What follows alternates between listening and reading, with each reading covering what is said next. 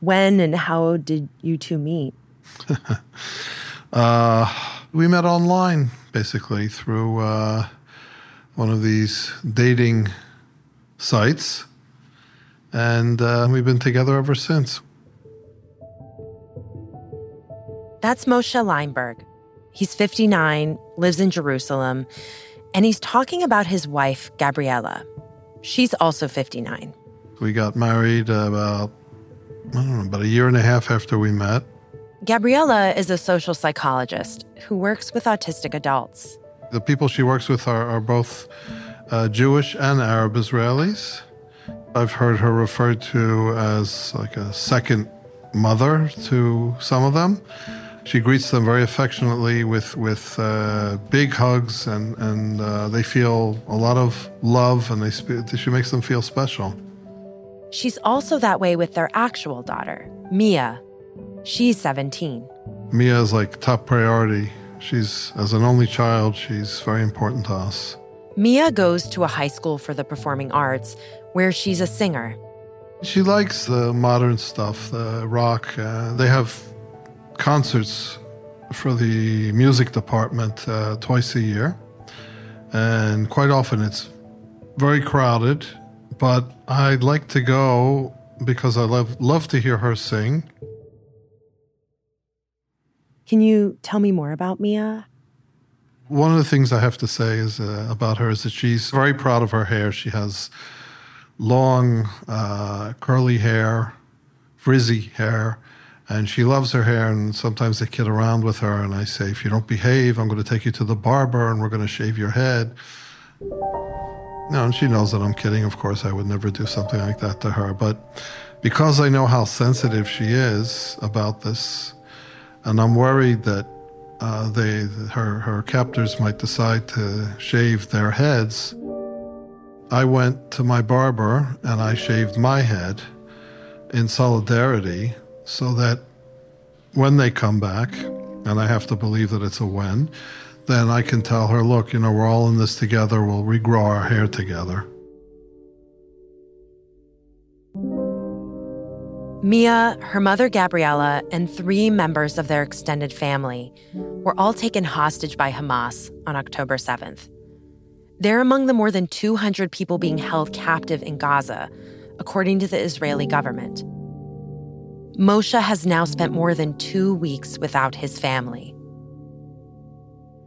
When people talk to me and they ask me questions, and you can see it on their faces that they're thinking, my God, this could have been me or my family. It could literally happen to anybody. From the newsroom of The Washington Post, this is Post Reports. I'm Elahe Izadi. It's Thursday, October 26th.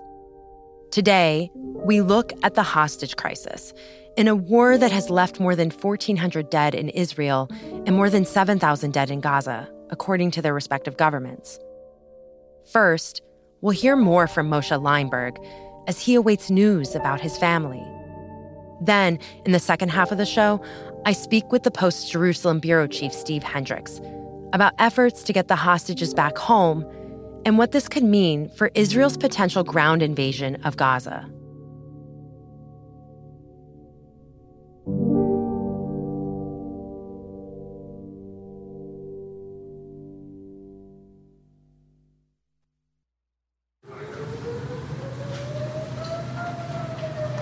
Moshe is calling me from Tel Aviv and is starting to tell me about the events that led up to his family's abduction when an air raid siren starts blaring.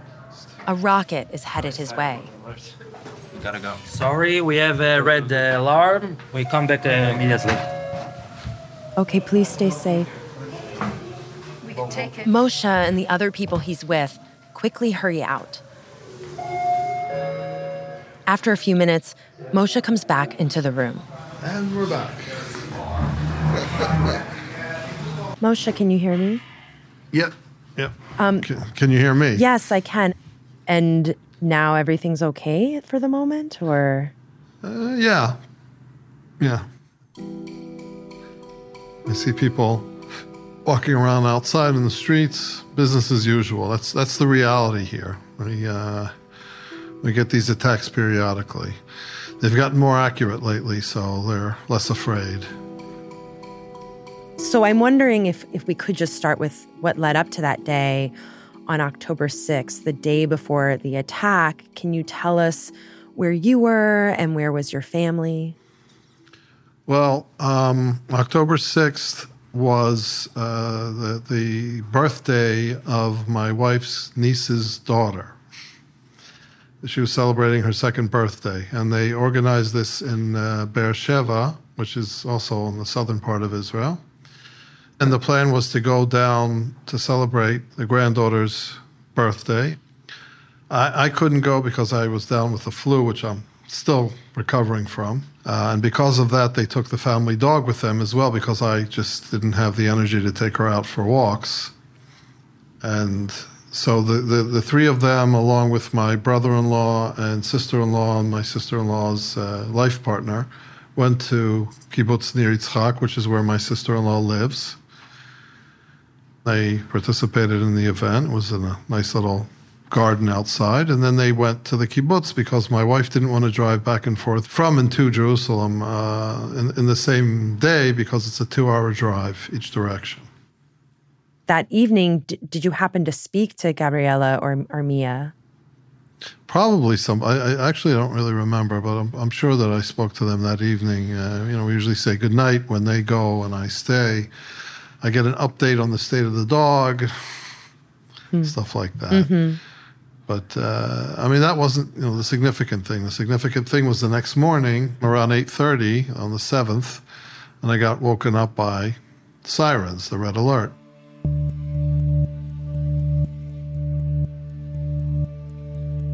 I can't say used to the sirens, but I've gone through the Yom Kippur War here and the Gulf War and a lot of other events. So it's not an unheard of occurrence. So I went into the living room and I turned on, this was 8:30 in the morning on the 7th. I turned on the TV to see what was going on, and I find out that this is an event that's been ongoing since 6:30 in the morning. Wow. And before I could call my wife, she called me to find out how I was doing, because they heard that they had fired missiles over to, rockets over to Jerusalem. And I said, business as usual. And I said, how about you? And she goes, yeah, here too. And then at some point I spoke to my daughter. She called me, I think, separately. She said that the dog was very upset, and she's trying to calm her down. And at some point, my daughter sent me a WhatsApp message, and she said that the dog was sleeping. She had calmed down. She sent me a picture of the dog. This was around 10:30, and that was it. All of them were last seen from 11:05 till about 11:14. There was no more contact from them.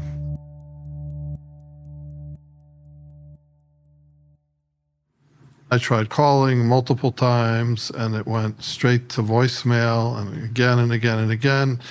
I heard on the TV that they were having communication issues. I suggested trying through WhatsApp, and I tried sending them WhatsApp messages, and there was nothing. I started to become apprehensive. I tried to keep myself busy. It was not an easy thing to do. And I was talking to a friend of mine, and he was trying to convince me. He said, look, no news is good news. And I was thinking of all kinds of different scenarios. Maybe they all got into my wife's car, which is the largest one there, and took off. And then at around 5:30 in the early evening hours, I get a phone call from my wife's niece, and she said that someone from the security forces, the Israeli security forces, went to check my sister-in-law's house, and that it was broken into, and that they were not there. That strongly suggested that they had been taken. At what point for you did you realize what had happened and the scale of what's happened? When my wife's niece called, it hit me square in the face, let's say. I had this feeling, this overwhelming feeling of dread. And as far as the scale goes, I'm still having great difficulties grasping it. Yeah, of course. And later on, I heard from the two pieces of information that were concrete that I got here from the authorities was one, there was no indication that they were in any of the Israeli hospitals, and two, that their phones were tracked to Gaza at around 11:45. And was that from the authorities the latest indication you've received about their whereabouts? It's more or less the only indication I received. I mean, I think anyone listening to this, to put themselves in your position is just, such an unimaginable thing to encounter. I'm wondering in this moment, what is your day-to-day like? My younger brother came up with what I think is a very good analogy to the situation. There was a Bill Murray movie that came out many years ago called Groundhog Day, where he wakes up every morning and he's back in the same day as the day before. He's like stuck in one day. And this is what it feels like. I wake up every morning. For a split second, I expect to hear the usual morning sounds, my wife getting ready for work, the dog jumping up on the bed and licking my face, my daughter arguing with my wife about taking the dog out, and it's not there. There's a silence in the house. And that's when it dawns on me what my reality is now.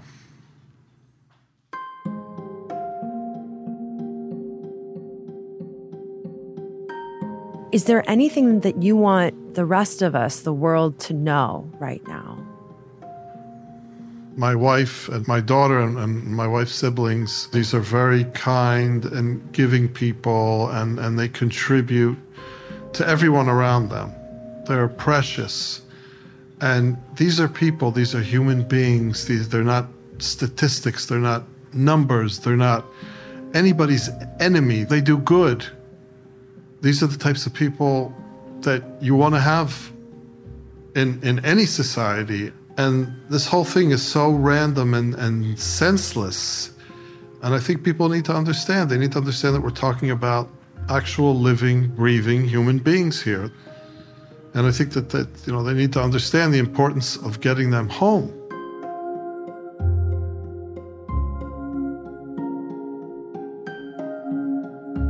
Moshe, I really did enjoy hearing more about your family. And, I'll be thinking about them and thinking about you. And we're all hoping for the best here. Thank you so much. That means a lot to me. That's where I draw my strength these days, from the support of the people around me, the prayers, all very important. Thank you all.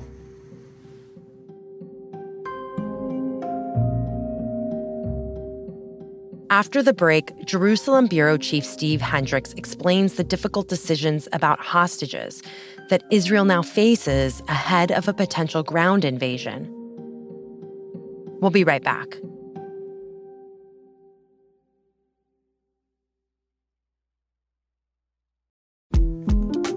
The 2024 presidential campaign features two candidates who are very well known to Americans. And yet, there's complexity at every turn.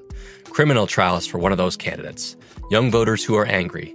The Campaign Moment podcast from the Washington Post gives you what matters. I'm Aaron Blake, and I'm covering my 10th election cycle.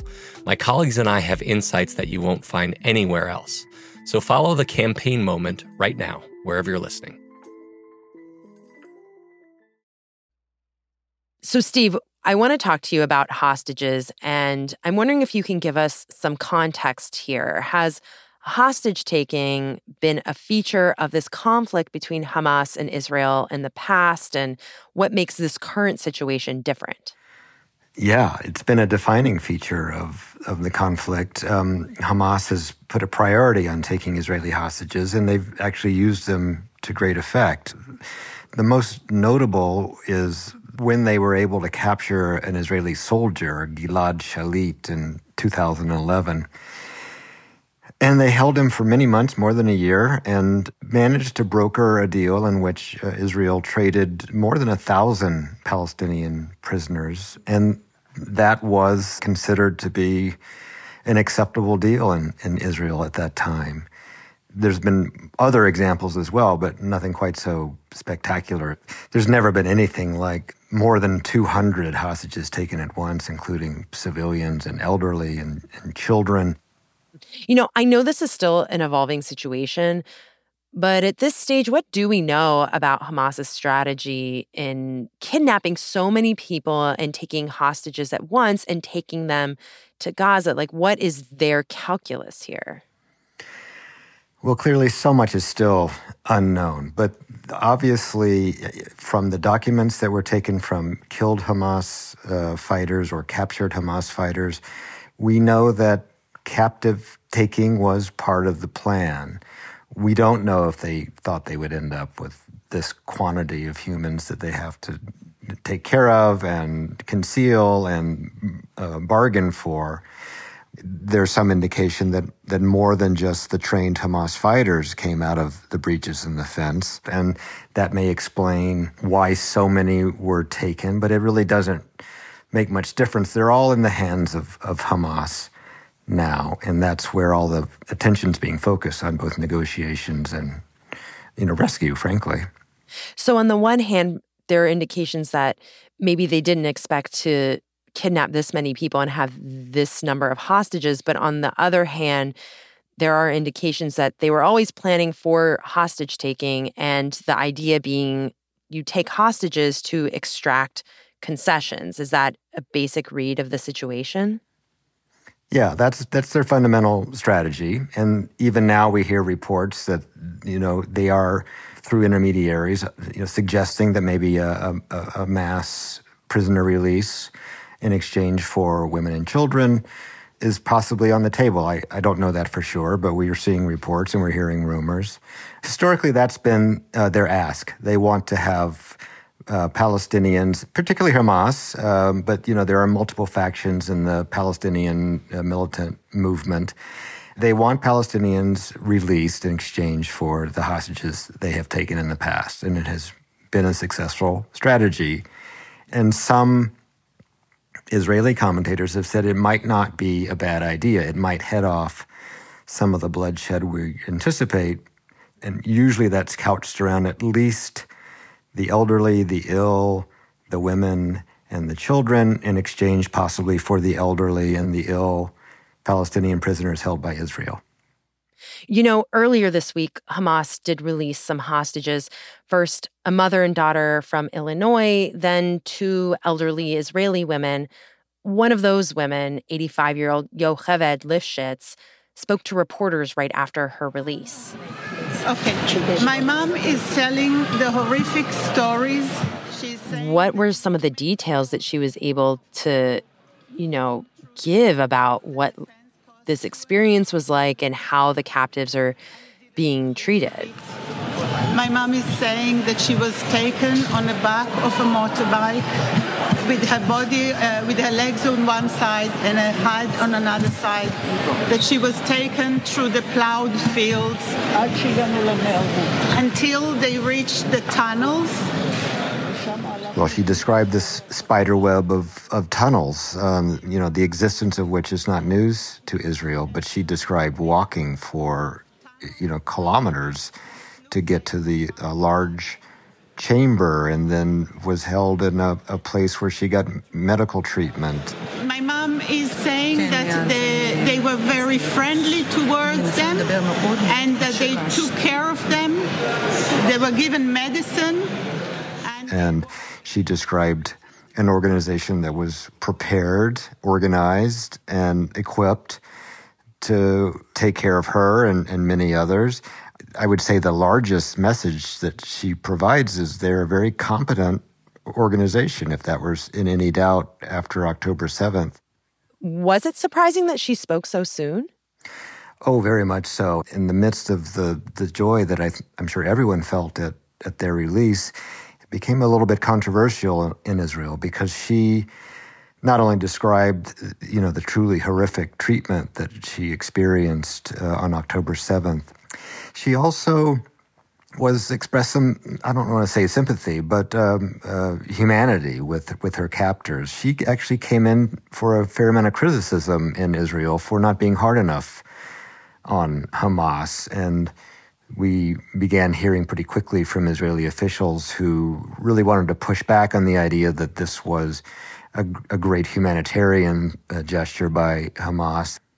And of course, her husband is still in captivity. So it's really difficult to imagine the swirl of emotions that she might be experiencing.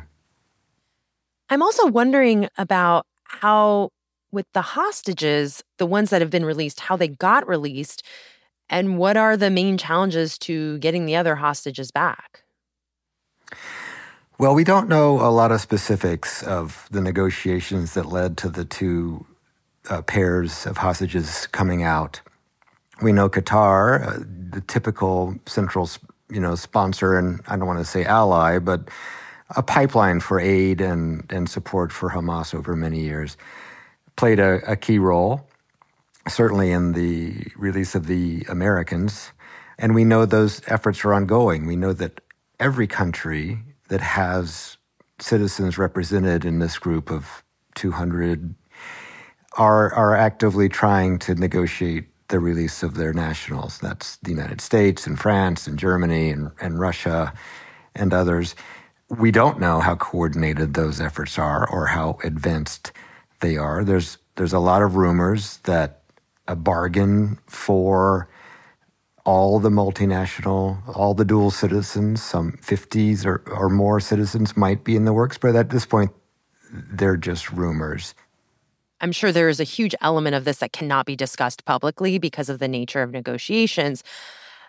However, I am curious what Israel is trying to do to free hostages, because from the rhetoric, at least, that I've heard coming from the Israeli government, it seems like the top priority for the government is eradicating Hamas, not freeing hostages.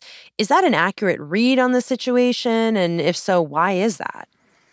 Yeah, I think that's completely accurate. There's no question that the mood in Israel, both in the populace and in the government, is the need for a massive, fatal response to the attacks on October 7th.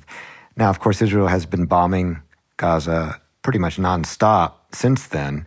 But what is really sort of being called for throughout the country is the massive ground invasion it would take to completely eliminate Hamas as a military entity. That's Israel's stated goal, to destroy, quote unquote, Hamas. And that is probably not achievable without a significant ground operation that would almost certainly last many months and represent the most difficult and dangerous kind of urban warfare. And yet there is the question of what happens to these captives. It's a very tricky calculation that the Israeli government has to undergo. It seems that they believe the country is behind a massive military operation, even at the cost of fatalities among the hostages. I know from reporting and conversations that it's a very high priority of the military to include rescues in that operation, and they're gathering all the intelligence they can. But I think they're under no illusions that the kind of invasion that they're probably required to effect is not going to leave 220 survivors. And we know from some reporting that the United States has asked Israel possibly to pause the ground invasion while these negotiations continue. So, there's a big national conversation going on about whether that's worth it. I mean, the focus of the families, and they are increasingly organized, is to pressure Israel and other governments to just get the hostages out, whatever that takes. And yet within that community, there are ones who sort of openly and publicly recognize we have to go in. We have to destroy Hamas in an attempt to rescue our loved ones, but mostly destroy Hamas. And do we know whether Hamas expected a massive response, a forceful response from Israel in launching this attack and taking so many hostages?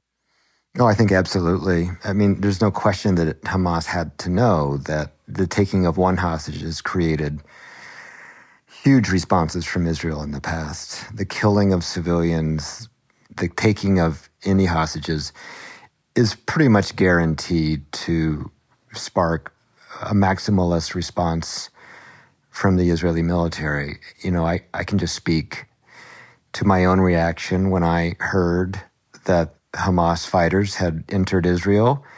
That enough told me we are in for a colossal military engagement. So you have to assume that Hamas knew that was the response, and that was, in fact, their intention.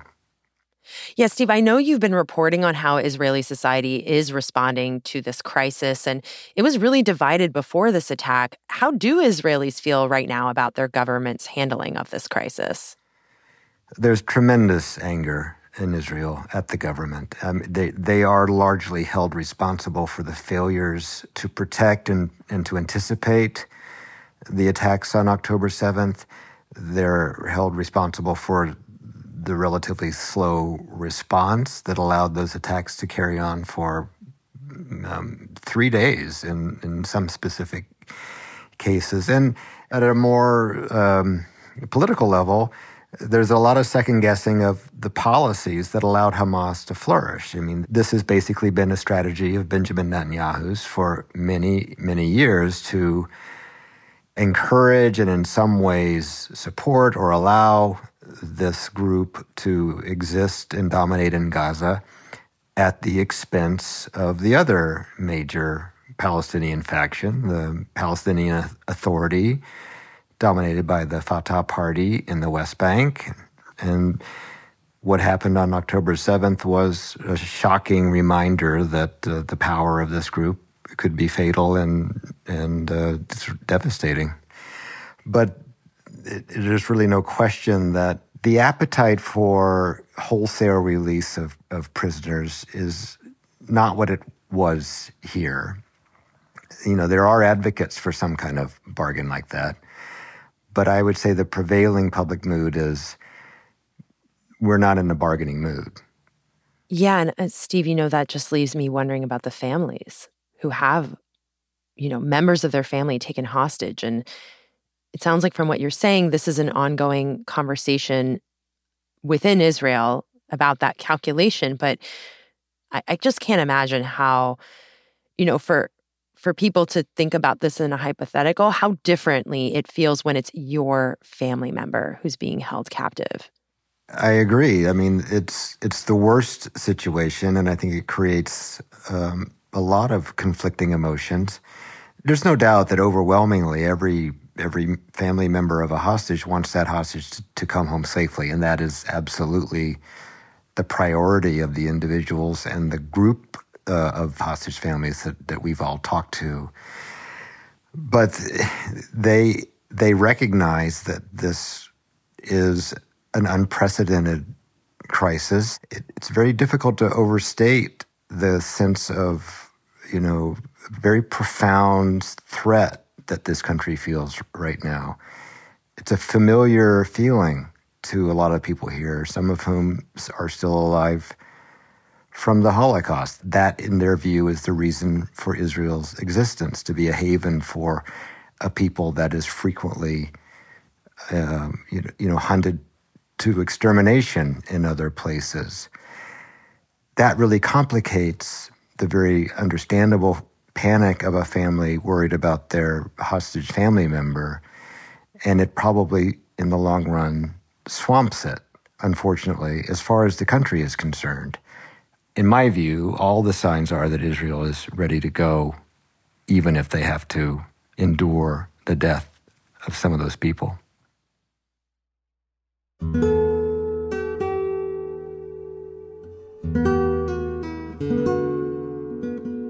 Steve, thank you so much for taking time to speak with me today. My pleasure. Thank you. Steve Hendricks is the Jerusalem bureau chief for The Post.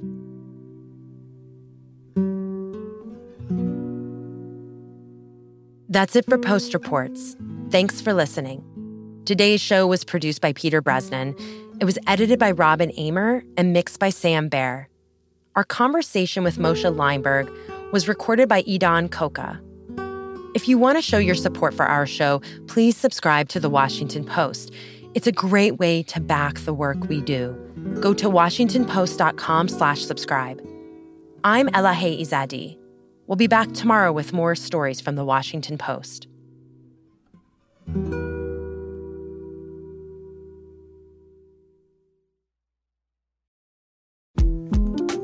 The 2024 presidential campaign features two candidates who are very well known to Americans. And yet, there's complexity at every turn. Criminal trials for one of those candidates. Young voters who are angry. The Campaign Moment podcast from The Washington Post gives you what matters. I'm Aaron Blake, and I'm covering my 10th election cycle. My colleagues and I have insights that you won't find anywhere else. So follow The Campaign Moment right now, wherever you're listening.